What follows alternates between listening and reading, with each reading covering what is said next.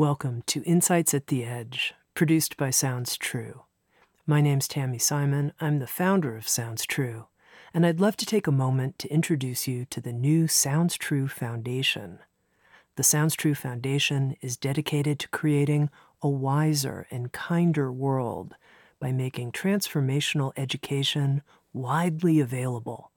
We want everyone to have access to transformational tools such as mindfulness, emotional awareness, and self-compassion, regardless of financial, social, or physical challenges. The Sounds True Foundation is a nonprofit dedicated to providing these transformational tools to communities in need, including at-risk youth, prisoners, veterans, and those in developing countries. If you'd like to learn more or feel inspired to become a supporter, please visit SoundsTrueFoundation.org. You're listening to Insights at the Edge. Today, my guest is Dr. Richard Schwartz. Friends and associates call him Dick.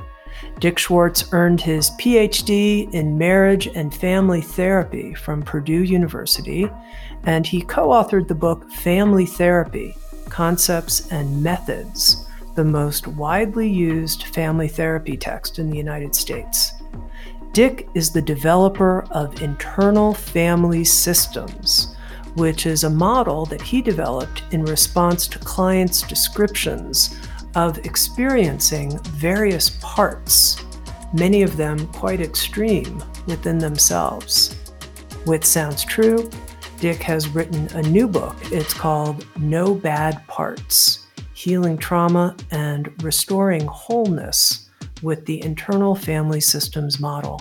What so impresses me about Dick is that he developed the family systems model based on actual client experience, empirical feedback from working directly with people really suffering, people suffering from bulimia and forms of self-injury. You'll hear about it, how he developed the model, getting client feedback, seeing what was alive and real in clients in the moment.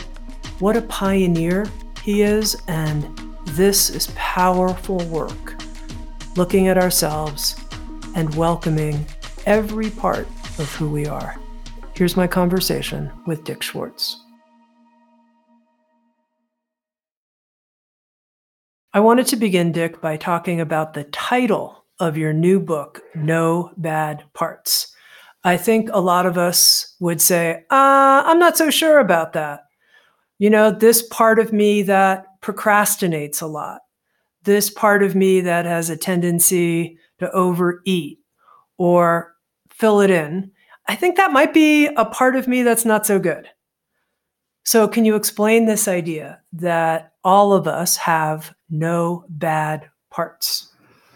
Yeah, it took me a really long time to come to that conclusion, and a lot of work with clients testing that out. And clients who not only had parts that procrastinated, but parts that had done heinous things.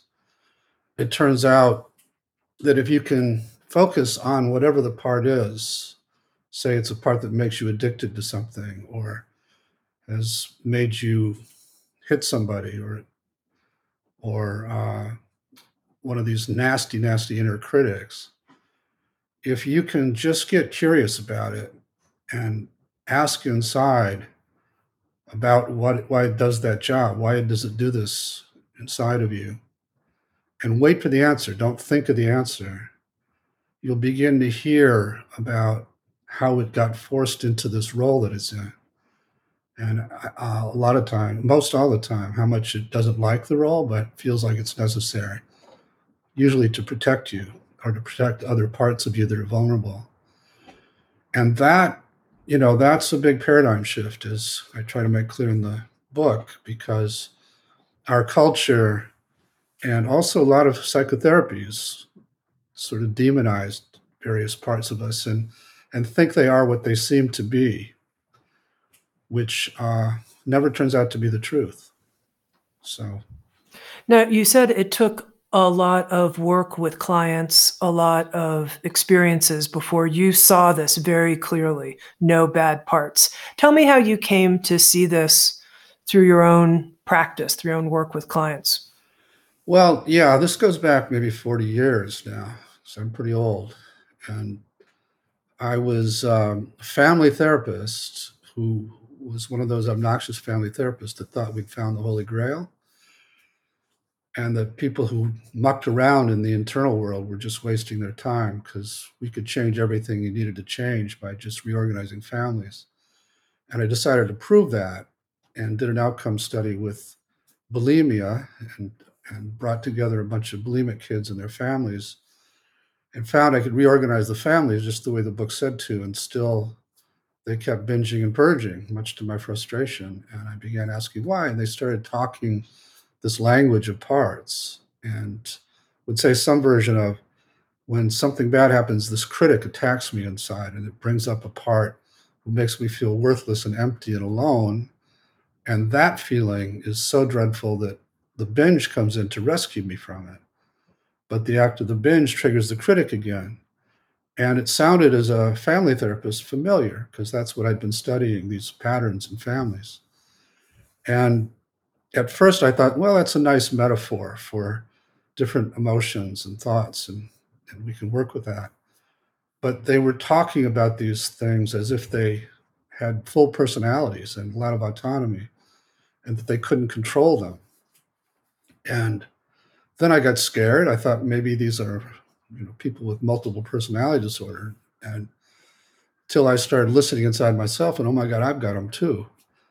And mine are as full personalities and sometimes as extreme as theirs.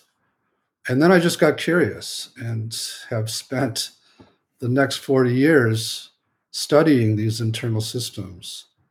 And in the process of doing that and trying to get my clients to relate to them, initially, because I assumed they were what they seemed, try to get my clients to stand up for themselves to the critic or control the binge or things like that. Clients were getting worse and worse, but I didn't know what else to do. And then there was a client who had a part that made her cut herself uh, and decided to try and control that part so it didn't do her that way to her that week, and had her fight with that part for a couple hours until finally it said, okay, I won't do it. And then, of course, I opened the door and she had a big gash down the side of her face. And I collapsed and just out of the blue said, I can't beat you at this. And the part said it didn't want to beat me. And that was the turning point because I just became curious. And I asked the part why it did what it did. And it talked about how it needed to protect her when she was being sexually abused as a child. And one way to do that would be to get her out of her body. And you could do that by cutting. And then I shifted again. Now I have a kind of appreciation for the heroic role it played in her life. And I convey that to it, and it broke into tears because everyone had demonized it. So, in talking to that part more, I learned that it was still frozen in time during those sex abuse scenes and lived as if it thought she was 5 years old, and it protected other vulnerable parts and so on. So, and it carried these extreme beliefs and emotions that came from those traumas that sort of drove the way it operated, like a virus, almost like the coronavirus. So, with all of that, I started thinking maybe these parts aren't what they seem. Maybe, like kids in a family who get forced into an extreme role because of the dynamics of the family, who can be released from that extreme role by changing the dynamics of family, maybe that's what they're like. And then, so I proceeded to do that same process of just getting curious, getting my clients to get curious with these very damaging parts. And now, 40 years later, having worked with parts that have killed people, parts that have molested little kids, I can pretty safely say there aren't any bad parts. They're all just stuck in the past, trying their best to keep you safe and carrying these burdensome beliefs and emotions.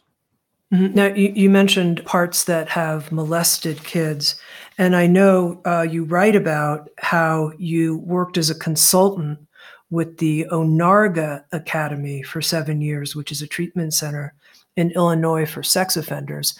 And I can imagine a listener who immediately says, hold on, I was listening, I was interested, I was going along with everything, but when you talk about no bad parts, even the part that is a sex offender, you lost me, Dick, you lost me there.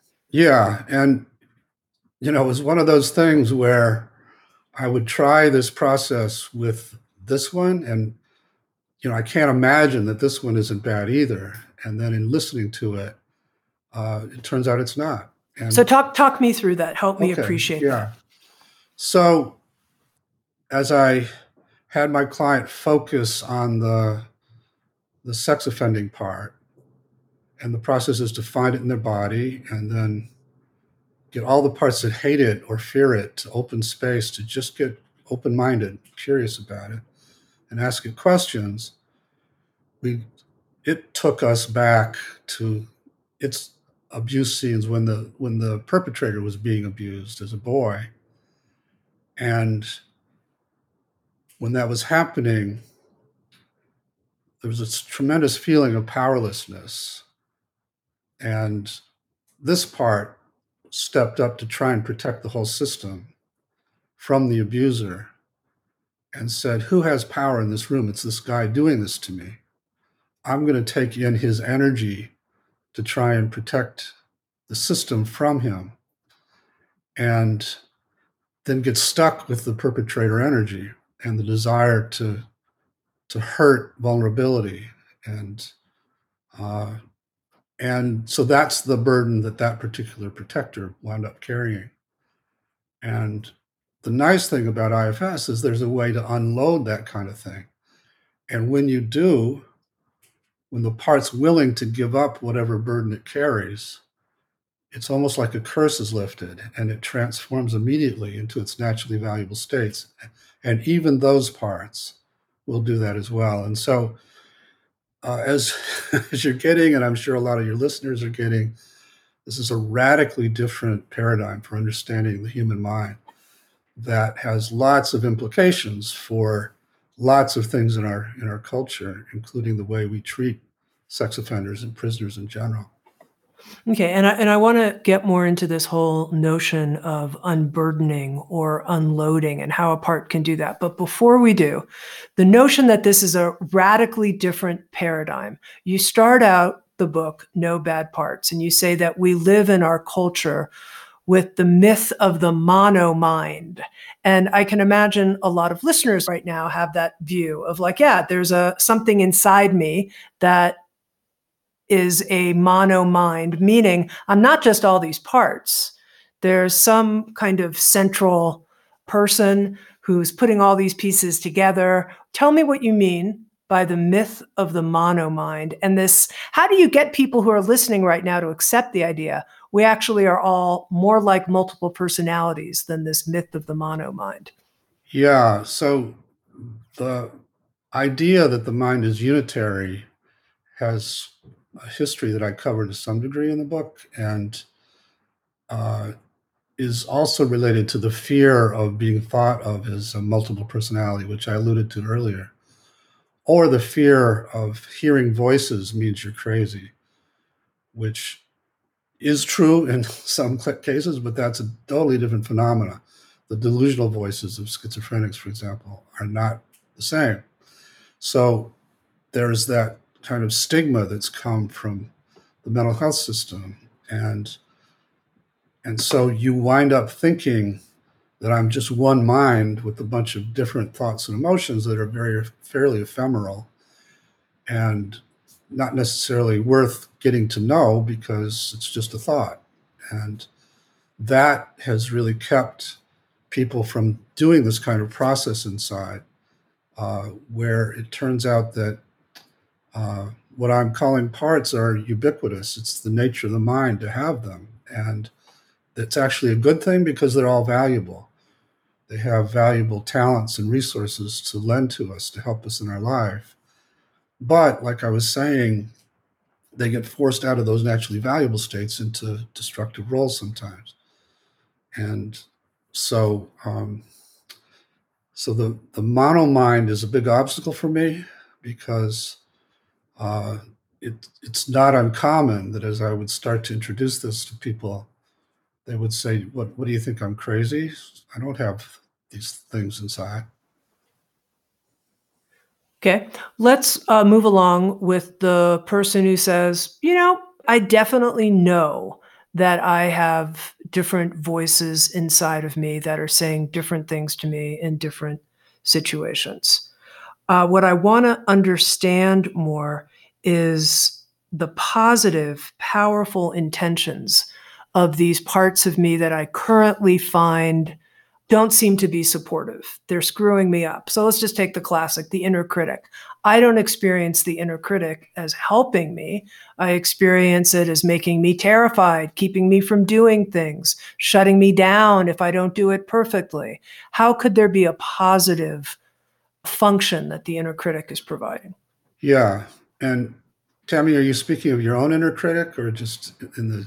How'd you know? I picked it just as an example that I could relate to, but I think Yeah, many people can relate to as well. yeah, for sure. Uh, so I could offer to help you find out about your own if you're up for it, but I don't want to pressure you into anything you don't want to do in public. Um, Let's keep going in general terms for now, but we'll see what happens. all right, sounds good. So if if you were up for it, I would have you focus on that critical voice, find it in your body.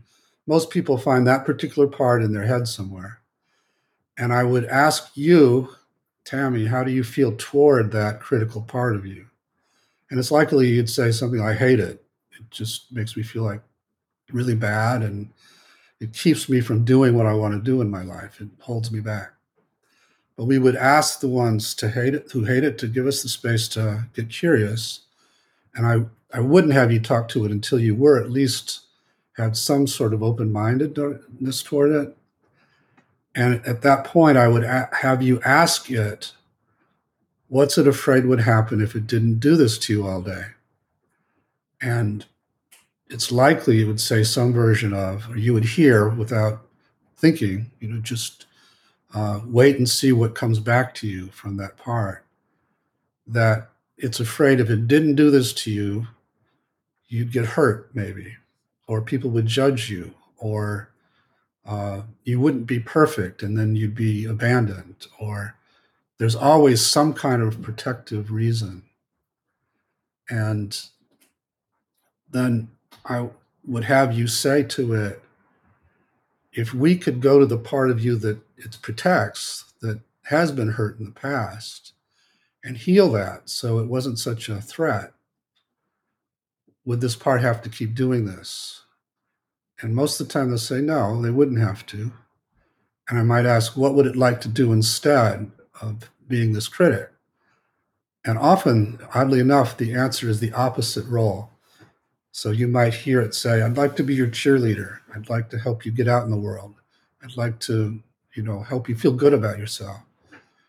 And so we would then negotiate permission from it to go to what it protected, that vulnerable hurt part.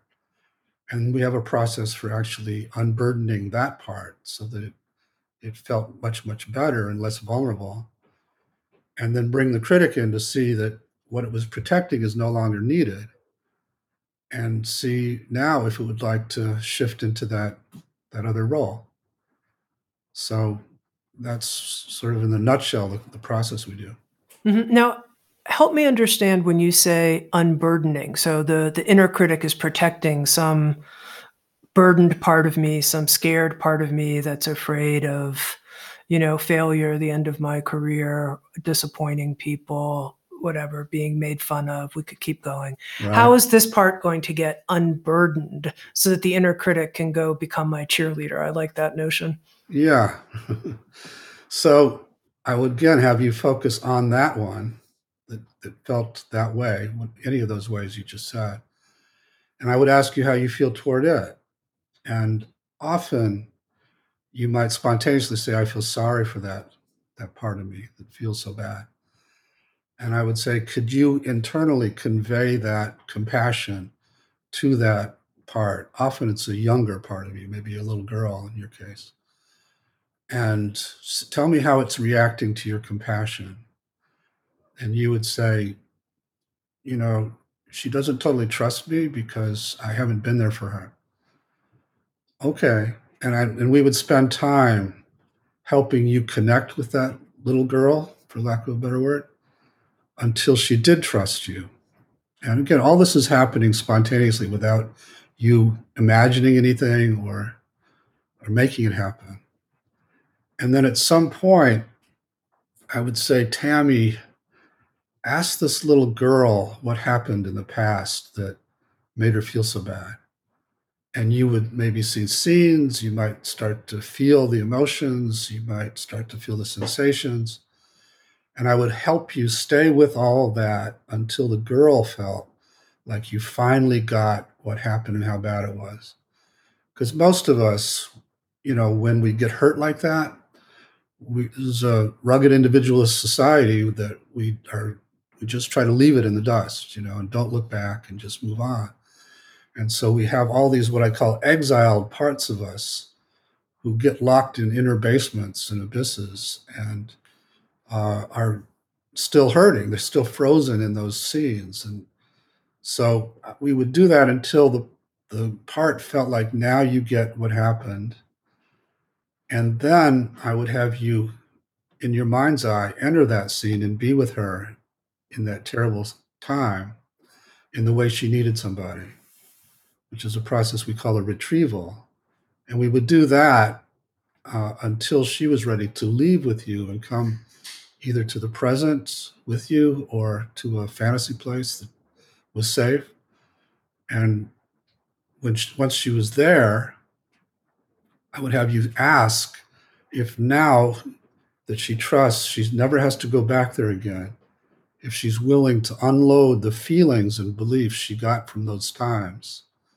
And most of these exiles are at that point willing to give all that up because they know now they're safe. And so there's a ritualized process for that. Ask her where she carries the belief that the world is terribly dangerous. Ask her where she carries that in her body. The part can tell you, and ask what she'd like to give it up to. And we have the menu of the elements, really: light, water, fire, wind, earth, or anything else. Maybe she wants to give it to light. We have the light come in. She lets it go out of her body, and as soon as she lets it go, now she feels much lighter. She wants to play. And then we can bring in the critic to see that it doesn't have to protect her anymore and now see what it wants to do. It's very helpful, those specifics. Now, Dick, something that's interesting to me is I've heard internal family systems therapy now described as an evidence-based approach. And I know that you are teaching at Harvard Medical School. And as you're describing this to me, this process, I'm like, is this evidence-based now? What does that mean? Is the evidence the thousands of people that you've worked with and IFS teachers have now worked with? Well, that's one form of evidence, but we have done several outcome studies, and based on them, have achieved what's called evidence-based standing with an organization called SAMHSA, which is a federal agency. So, yeah, we've done a lot of our homework.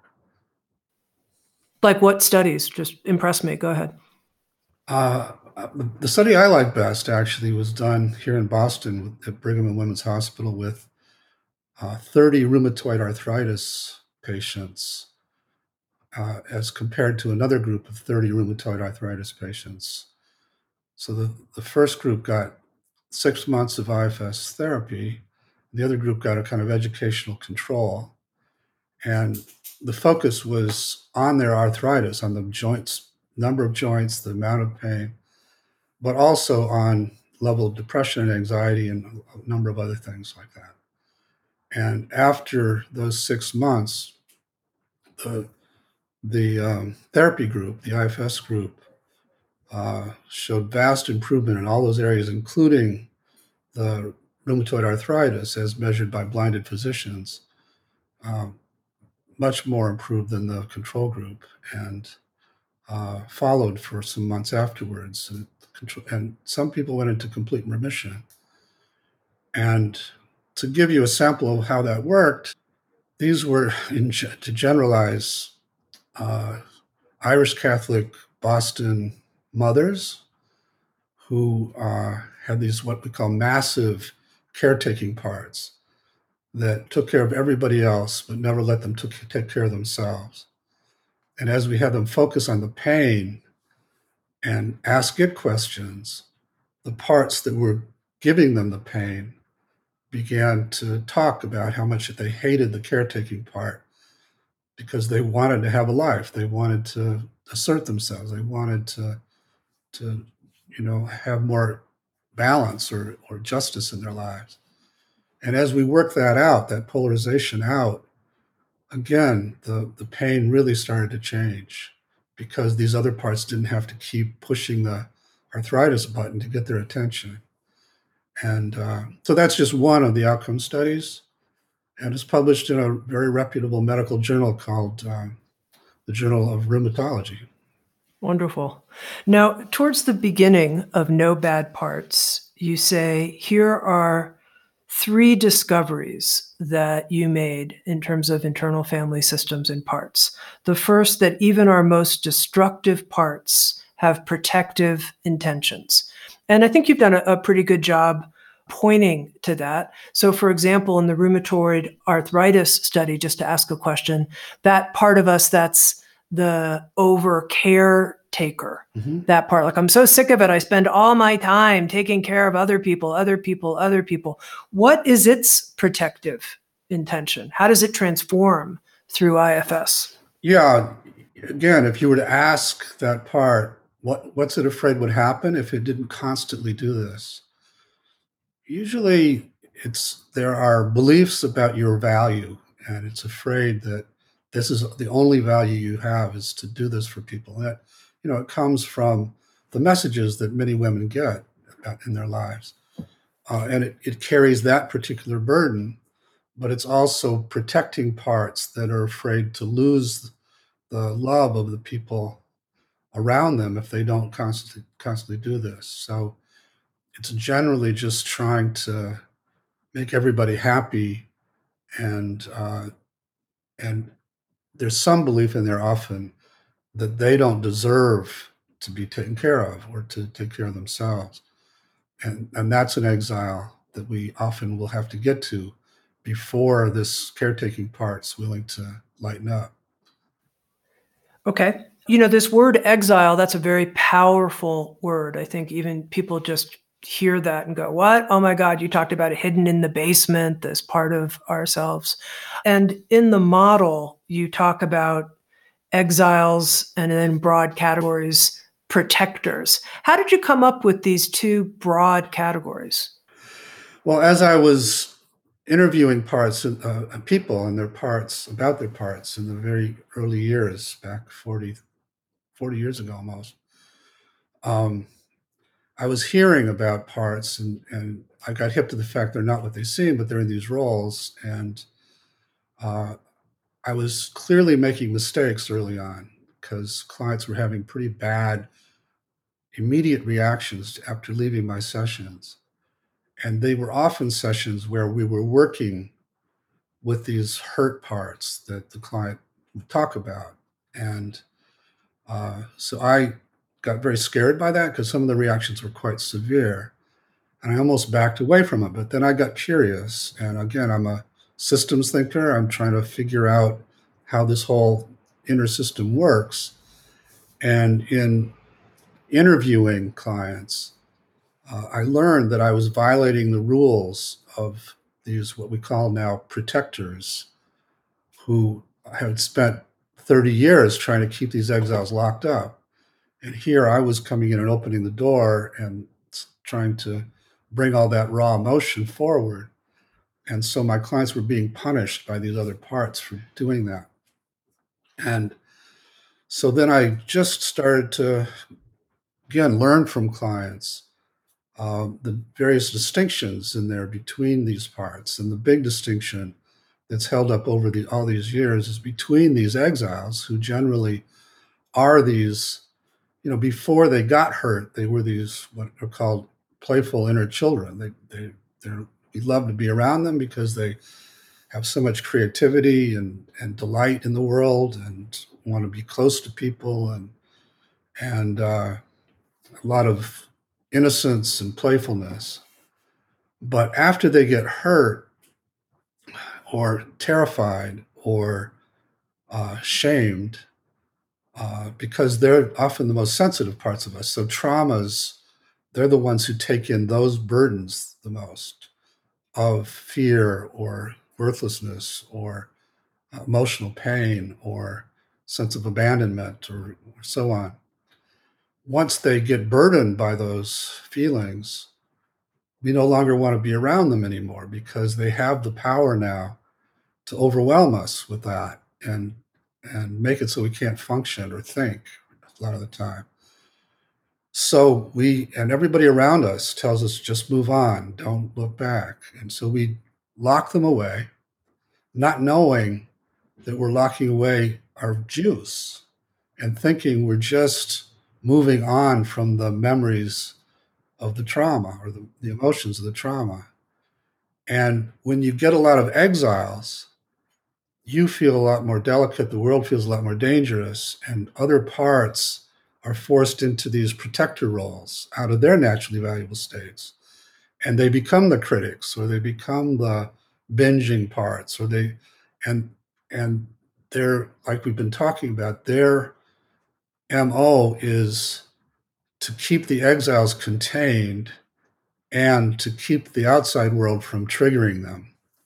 So they become very controlling of what happens in your life if they can, or keep you in your head so you don't feel much in your body. There's a whole variety of common protector roles. Some of them are trying to manage your life and preempt anything that might trigger these exiles. So we call them managers. And the critics are one class of manager, for example. And then others react after the fact. After an exile has been triggered, there's these flames of emotion explode out of your inner basement and threaten to consume you. Somebody's got to do something to get away from that. And so there are parts that will then scramble to dissociate you or scramble to binge on something to get higher than the flames, or douse the flames with some substance, or get you into a rage. So instead of feeling powerless, you feel strong, or uh, go write another article, or so that you get accolades and you counter the worthlessness. So those we call firefighters because they're fighting these flames of exiled emotion. And most all of us have both kinds of parts, managers and firefighters, trying to protect these very raw exiles.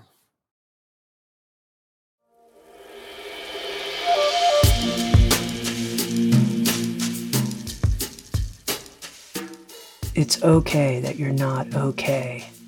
That's the title of Megan Devine's first book about grief, a book that has touched the hearts of many people who are trying to find a way to survive after losing someone they love.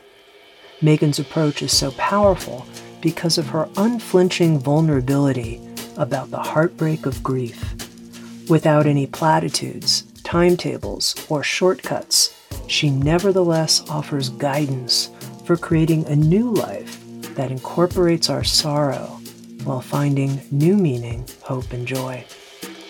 Megan's new journal is called How to Carry What Can't Be Fixed.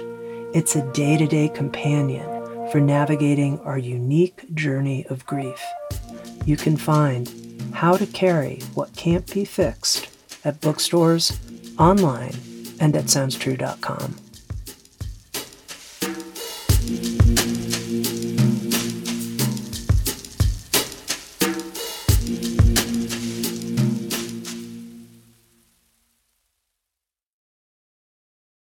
And you mentioned, Dick, that early on when you were starting, you would start having a conversation with the exile part, and then you saw that your clients afterwards were having trouble after the session. So how did you change the approach of IFS to make it work better for your clients?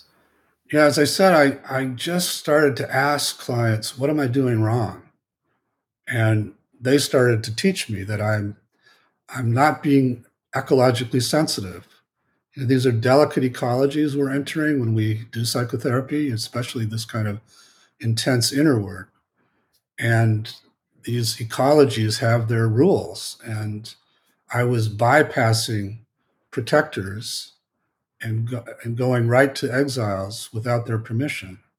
So they were what we call backlashing on the client. And I had clients, get into an accident just leaving my office, didn't see the other car, or spike a big fever right afterwards. And at some point, I got hip to the fact there's a connection between what was happening in the session and these big reactions afterwards, and decided to just try and learn what I was doing wrong. Right. And then you learned a different approach, and that's what I want to make sure is clear. What is your approach now in IFS that, doesn't have people getting fevers when, I hope, walking out? Yeah.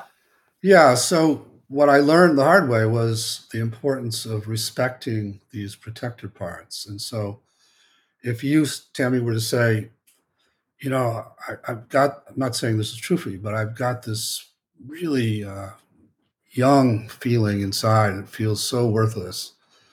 Can you help me with that? I would say, we can get to that, but first I want to talk to the parts that don't want us anywhere near that. And let me just see if there's some fear about going there. And let's start there. Let's focus on that one first. That would be a protector. And so we would just get to know all the fears about going to that place. And there's a way to get permission, to go with permission rather than to, and some therapies are very effective at bypassing protectors and then triggering these protector backlash afterwards and not understanding that's what it's about. So, One of the things that you say in your book, No Bad Parts, is that our parts actually are sacred beings. And I think I have a innate appreciation of that as you're talking, but also that they have bodies. And I thought, that's interesting. What kind of bodies are you talking about? Like yeah, astral forms, or what are you talking about? I don't really know how to describe it other than as you ask these questions inside. I'm not talking about literal bodies, but for example, if we did a piece of work with that worthless part and we got it out of the past and we got it so that it trusted you and you were taking care of it now. And I wanted to know if it was ready to unburden, to release the extreme beliefs and emotions that it's been carrying since the time it felt so ashamed. And I would have you ask ask if it's ready to unload all this stuff. And it said yes. The next question would be ask where it carries that in its body or on its body. And it would give you an answer. It's this fireball in my gut, or it's this weight on my shoulders, or this slime on my arms. And I would say, okay, is it ready to let that go out of its body? And it would say yes. So I'm what's called an empiricist. I'm a phenomenologist. I just study the reports from clients. And do I absolutely believe in all of this stuff? I'm not sure. But if you ask, parts will describe their bodies. Okay. And you talk about the possibility of permanent unburdening, like the part of me that feels worthless could have a permanent unburdening of this feeling. And I was really curious about that. And I was wondering if you in your own life have experienced this type of permanent unburdening of parts that you previously found really difficult to live with. Oh, yeah, many. Yeah. Um, so I don't know how much to go into my history, but I came out of my family. Part of the reason I mentioned worthlessness so much is that was a big, big one for me. I'd rather go into your history than my history, so Right. let's go there. That's All right. right. My father was a big name academic physician, and I'm the oldest of 6 boys, and I was supposed to be something like that. And I just didn't have a head for school, and frustrated the hell out of him. And 3 of my brothers are, followed in his shoes, and so I felt coming out of my family like I really didn't have any much value at all. Parts of me felt that way, but I had reasonably well exiled them. So and became dominated by protectors that could be quite arrogant and angry uh, and dissociating in a way, which is part of why I wasn't a good student, because it was very hard to concentrate. I probably qualified for ADHD or something like that. And so, and I also had a part that was determined to prove him wrong, which actually gave me the drive to get this far, to bring IFS to where it is. Once I started to have these discoveries and thought, wow, this is really, really interesting. I don't see it anywhere else. Maybe I could get some, some self-esteem from doing this. And so I did, and took a lot of hits along the way, and relied on a part of me that didn't give a shit about what people thought, and just kept doing it. And then I became a leader and had a community, and all of those protectors were getting in my way in a big way as a leader. And I was lucky to have some colleagues who could point that out to me and basically said, you better do your work, your own work. Here you are espousing to everybody else, this is what you got to do, and look at you. And after getting very defensive and fighting with them, I started to actually listen. And so I went to the part that felt so worthless and saw scenes of my father saying, what the hell is wrong with you? And, you know, just shaming me in a merciless way. I mean, to be balanced, he was also one of my 2 parents that I felt a lot of affection for. At other times, I was pretty disconnected from my mother. So,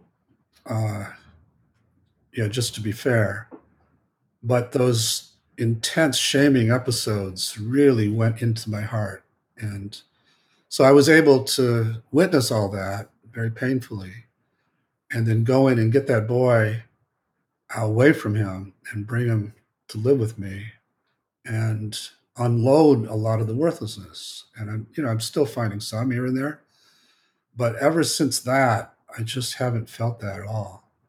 And then all these other protectors could calm down, and I could lead this journey of bringing IFS to the world from what I call self, which we really haven't talked about yet, uh, in a much different way. And so it was at that point it started to become received by the listeners in a different way. Because before I would have to put down all kinds of other therapies and say this is the best, and just anyway. I hope all that made sense. I think it did. In talking about matching these exiled parts of ourselves with the protectors, in No Bad Parts, you describe it as discovering like a clove of garlic within a garlic whole cluster of cloves. And I thought that was a curious metaphor that I was wondering if you could explain a little bit, why you went to a head of garlic to explain how this all works, these pairings and groupings and constellations of parts. Well, the vegetable that psychotherapy has been compared to the most is the onion, where you peel away the layers, you get to this core, heal that, and the therapy is over. But I was finding that we would work with one set of parts around one particular trauma, and we could unburden them, and the client would feel better. But there were all these other little inner systems that hadn't been touched by that particular work. And so the onion didn't work for me. I had to find another vegetable. So it is like we have all these clusters of protectors and exiles based on one trauma in our life. And we work with that. And then we got to go to the next clove of the garlic. It's about some entirely different trauma, maybe some entirely different episode. And we work with that. And then so on. Nice, smelly, stinky, big clove of strong, powerful, healing garlic. I like it. Okay, you mentioned the self and that we hadn't talked about it yet, and we have to. You write in the book that the centerpiece of the IFS model is self-leadership. And right here at the beginning, I want to understand how discovering ourself and being self-led is different from this idea of having a unitary vision of the mind, the monomyth that we referred to. How are these different? Yeah. So as I was doing this work, and once I got hip to the fact that parts weren't what they seemed, I would try to get my clients to be respectful and listen and learn the secret histories of these parts. And they weren't cooperating. My client, say the critic again, how do you feel toward it? I hate it. Okay. Well, try to talk to it anyway. And you can imagine how that went. And at some point I started thinking, maybe this is like working in a family session where you're trying to have two people talk to each other, but there's a third person who's jumping in and muddying the water. And so I would say, Tami, can you find the part that hates the critic, and could you get it to just relax and step back inside or open space? And to my amazement, clients could do that. And when they did it, it was like some other person popped up and would take leadership inside. And that person, instead of hating the critic, would be curious about it, would be calm, would have confidence relative to it, might even have compassion. I feel sorry that it has to do this job. Also would be clear and courageous. And so I'm naming what we call the 8 C's of self-leadership. So connectedness and, I forgot which ones I've named. I'm missing one. Courage? Creativity. I think I said courage. Creativity, good. So, and I would do the same process with other clients, and it was like the same person would pop out who knew how to relate in a healing way to these parts. And when I would ask clients, what part of you is that? They'd say some version of, that's me, that's not a part, that's myself. So I came to call that the self with a capital S to distinguish it from the common use of the word self. And now, 40 years later, thousands of people using this all over the world, we can pretty safely say that self with those 8 C qualities is in everybody, can't be damaged, and knows how to heal, both inside and in relationships, and is just beneath the surface of these parts, such that when they do open space, you become that person. And that person is what people meditate to get to. That person is, in other traditions would be called Buddha nature or Atman, or, there's analogies in most every spiritual tradition. And I stumbled onto a way to access that person pretty quickly and not only have it become a kind of observing presence, as in mindfulness, but to become an active leader. So how do I increase being self-led in my own inner experience as I'm starting to become aware of these garlic clusters? Like, I want to be more self-led so that I can understand how these parts are interacting with each other and have more of this witnessing, the 8 C's that you mentioned. How do I do that? I want the 8 C's. Well, you have them. Luckily, you already have them. All right, that's a good start. But how do you access them? That's what you're asking. So in the book, I have a series of exercises designed in different ways to help people do that, which generally involve, one exercise would be, so Tami, think of a person that generally triggers you in your life. And, it may well be that there isn't anybody in yours anymore, but I can come up with a few, Dick. Don't you worry. Yeah. At least come up with a politician that triggers you. And then put that person in a room by him or herself, and you're outside the room looking at him through a window. And and have him do the thing that gets to you. And as you watch, notice what happens in your body, what comes up, what kind of thoughts, what kind of emotions. And so that would be mindfulness. You're just noticing. But then pick one of those protectors and begin to focus on it and notice how you feel toward that protective part of you that tries to protect you from this person. And ask any other parts that don't like it or are afraid of it to just relax inside. And people will, just through that much instruction, often start to feel open to this protector they didn't like, and will begin to have this kind of dialogue spontaneously. So it really turns out to be just that simple. Just getting parts to open space releases this self. And a lot of those exercises are designed to help people do that on their own. Now, one of the things you write about in a chapter called How Parts Blend is that there can be parts of us that we experience as blended with the self, and we have to try to tease that apart. Can you talk to me more about that? How might various parts be blended with my own sense of self? Yeah. So let's say you make a mistake, and all of a sudden you have this rush of shame, and you see yourself as this really worthless person.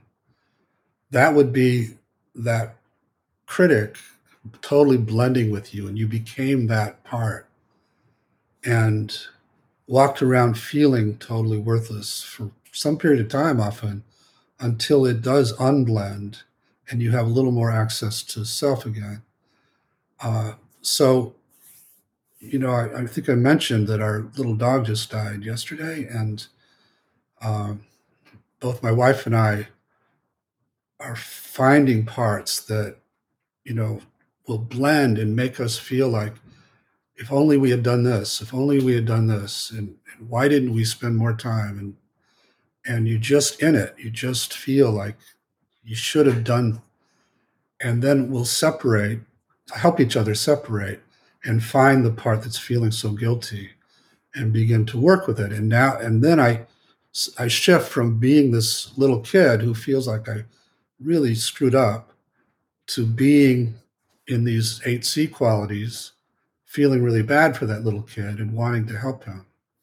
So that would be unblending from that part.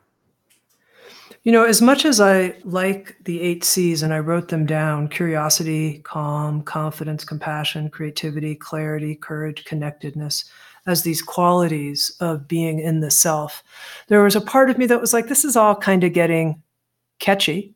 Starts with the C. And I wondered if you could explain to me what it feels like to be self-led without using any of those C words. And the reason I'm asking you that is it makes it start feeling a little like pat to me. And Yeah. I just wonder what the inner experience is like, oh, this is what it feels like in this moment, being self-led. Or in an example with the grief that you're feeling with this loss, and how that can come in and trigger you into other parts blending with that self-leadership. Yeah. Well, as you get more into this, it becomes a daily practice. So as I go through my day, and particularly if I'm facing an interview like this, which, there are parts of me that would have some anxiety about it. And so I'll just notice the anxiety, and it typically happens in my chest, in my throat, across my forehead. So I can physically notice the parts that are scared. And part of the practice then is to just ask them to relax a little bit and let me handle the interview. And because I've done this many times, they trust it's safe to let that happen. And so as they separate in response to my request, I just start to feel more what might be called centered, for example. I don't feel afraid anymore. There's a kind of energy running through my body that's vibrating, and I see you clearly. I don't see you as some big scary authority, although you have a lot of authority.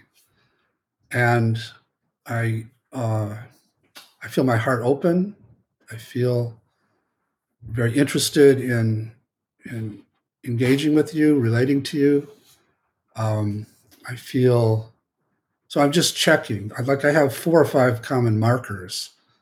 I check. Do I have a big agenda here? Do I want to really impress Tami? Do I really want to sell this book? Do I really? All right, all you guys need to open space too, so I can just be there and have this interesting conversation. Is that helping? Is this? It is. It is. Yeah. And just to say, Dick, part of me gets anxious too. Yeah. Good. I'm glad we have good company. We clarified that. One of the sections in the book that I could really relate to in terms of a part blending with ourself and taking over is when we get reactive in a relationship dynamic. And I think a lot of people can relate to this with their intimate partner. Something gets triggered. And when that trigger happens, it's really hard to access that curious, open self. It's like, whoa, I've been hijacked. The hijacking has occurred. And what I loved in the book is you talked about how it can be healing once you get sane after you've been hijacked, to describe how a part of me felt this way. And I wonder if you can talk more about that for those of us in intimate relationships who find ourselves getting hijacked and how we can work with that with our partner. Yeah, so just the language of parts is very useful in relationships, because if I were talking to you and we had a big conflict just now, and I said, Tami, I hate it when you do that. That's me blended with this protector. And it's not an accurate statement, because all of me doesn't hate that. All of me doesn't feel angry at you. There is a protective part that you triggered. And if instead I was to stop and listen to that protective part and learn about what it was protecting, and then spoke for it in the sense of saying, when you said this thing, Tami, it triggered this angry part of me. And I learned it was protecting this worthless part that I've been talking about. That's a very different message to you than I hate when you do this to me this way. And so a lot of times when we're working with couples, we're inviting what we call a U-turn in their focus. So as they get into it, instead of continuing to have these parts battle with each other cross person, we have them both stop, focus inside, notice the parts that have been doing the talking, separate, unblend in the way we've been talking about, get to know them, and don't come back until you can speak for them from self rather than from them.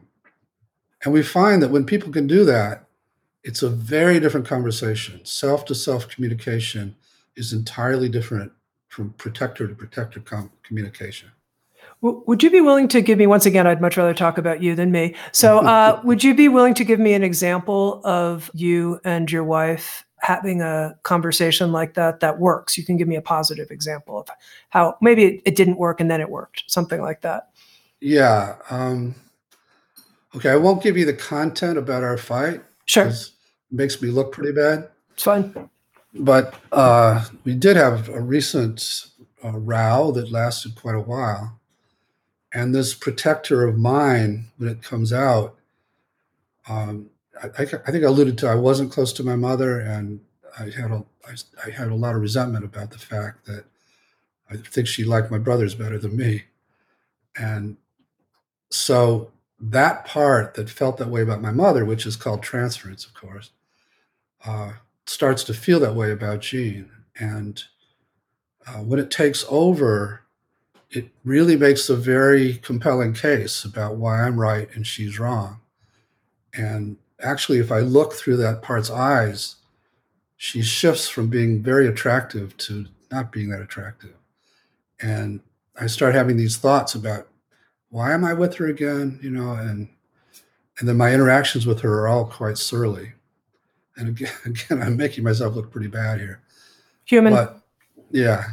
And then we both learned, though, the value of separating. I don't mean that I was getting away from each other for a few minutes and then going in. And I would notice, okay, there is this part that got triggered by her, to it being very critical of me about something I'm not doing. And I could get it to separate. And once it separates, I can say, well, she has a point. I really haven't been coming through in that way. And I can hear from a lot of other parts where I can't when I'm totally blended with that one. And so I can then come back and say, there's this part that really didn't like what you said and made me feel like you really don't get me, you don't care about me. But then I got a little distance from it, and I listened, and you do have a point about this thing, and I do apologize for that. And I'm going to keep working with this part so it doesn't totally blend the way it has. And I'm sorry that I haven't been able to control that. I know I've been kind of angry and mean lately. So I don't know if this is doing what you're asking, but... No, it's a great example. Good. Well, okay, Dick, I have two final questions for you here as we come to a close. The first is, one of the things I loved reading about in No Bad Parts when you were writing about the self is you were taking us through this inquiry, this investigation about looking at the self as an individual, more like a particle, or more like a wave, using physics to have this exploration. But then you said, what if it's more like a field? What if the self is like a field? And what if when we're in this field of the self, we're resonating with the self in everyone? And I absolutely loved that. Just intuitively, I thought Dick is really onto something here, looking at being in the self as a field. And I wanted to understand more about that. Okay. Yeah. That's the way I've come to see self, that it isn't individualized. It's not this little particle inside of us, but that actually it is a field or a wave. And that when you enter that, and mystics have entered that for years, people can enter that these days through psychedelics often, or meditating, and you lose the boundaries around your individual body, actually, a lot of the time, and enter that field, you do feel this enormous connectedness and sense that we aren't really different. We aren't disconnected in the way we have been. And that then, if you can bring that awareness, that C-word connectedness, back into your individual body-bound self, which is a lot of the impact, I think, of psychedelics now. It really changes many things in people's lives. Just that knowledge that we're not these isolated little units. So I think that's what you're getting at. Yeah. And then finally, believe it or not, for my last question, and I had to be careful here what I pick. I only got one more. I'm going to ask you a really practical one, which is, now I've been exposed to IFS through your writing and your audio work, and I've had a couple conversations with you, but I've never actually worked with an IFS therapist. I've never said, I'm going to go do a series of X number of sessions or something. And what I notice is that as I learn about it, I have so many ahas. I have so many insights, and I have such great respect for the model. And I'm suspecting that it can only go so deep unless I do like a body of work. I gotta, commit to working with a therapist for a certain number of sessions or something like that. And I wonder, we may have listeners who are in a similar position. They've listened to this conversation and they've made certain connections they never made before. But in order for IFS to really have real transformation in someone's life, do they have to commit to do a certain number of sessions, something like that? It varies a lot. So there are people who amaze me who can take some of the exercises in the book or some of the meditations I have online and can do an enormous amount just from that. And then there are other people like myself, because I can't do that. And when I start to go to my own exiles, I definitely need somebody in the room. I can't, it's too scary. And so I can get to know a lot of protectors by myself, but to do the really deep healing you're talking about, I need someone to guide me. And there's just a range. All right. And then we'll make that the penultimate. We'll make this the ultimate question. What do you hope the legacy, the impact of IFS will be in the world? You've been at this for 40 years. What a terrific pioneer you are. You said you had to go through and do all this personal work in order to be able to hold this mantle properly. And, it's clear that you've been at this with a lot of heart and soul and perseverance for a long time. What do you hope the legacy will be? Well, it's if this were to pan out and go as far as it could, it does change the way people understand themselves and each other in a very profound way. And so if everybody knew that there was this undamageable, intact 8C word self inside of themselves and everybody else, and that they were connected in the way we were talking about before, and that these protectors aren't what they seem and they don't have to fight inside with them. Instead, love helps them transform. And it's all parallel. If the more you can love your parts that drive you crazy ordinarily, the more you can love people who resemble those parts in the same way, then it does change many, many aspects of human interacting. And will have a big impact on the culture. So I used to think this sounded very grandiose because I had my own worthlessness that I had to combat. But now I am convinced that this paradigm is one of many, and it's not the only one, but it's one of many that are starting to become available now that could make a profound change in human interacting. I've been speaking with Dick Schwartz. He's the creator of Internal Family Systems. And what sounds true, he's written a new book. It's called No Bad Parts: Healing Trauma and Restoring Wholeness with the Internal Family Systems model. Dick, thank you so much. I always learn so much every time we talk. It's terrific. Thank you. Thank you, Tami. I always love talking to you as well. And I'm very, very honored by your publishing this and your interest now in IFS. Thank you for listening to Insights at the Edge. You can read a full transcript of today's interview at SoundsTrue.com/podcast. And if you're interested, hit the subscribe button in your podcast app. And also, if you feel inspired, head to iTunes and leave Insights at the Edge a review. I love getting your feedback, being in connection with you, and learning how we can continue to evolve and improve our program.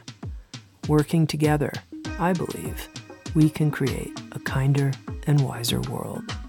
SoundsTrue.com. waking up the world.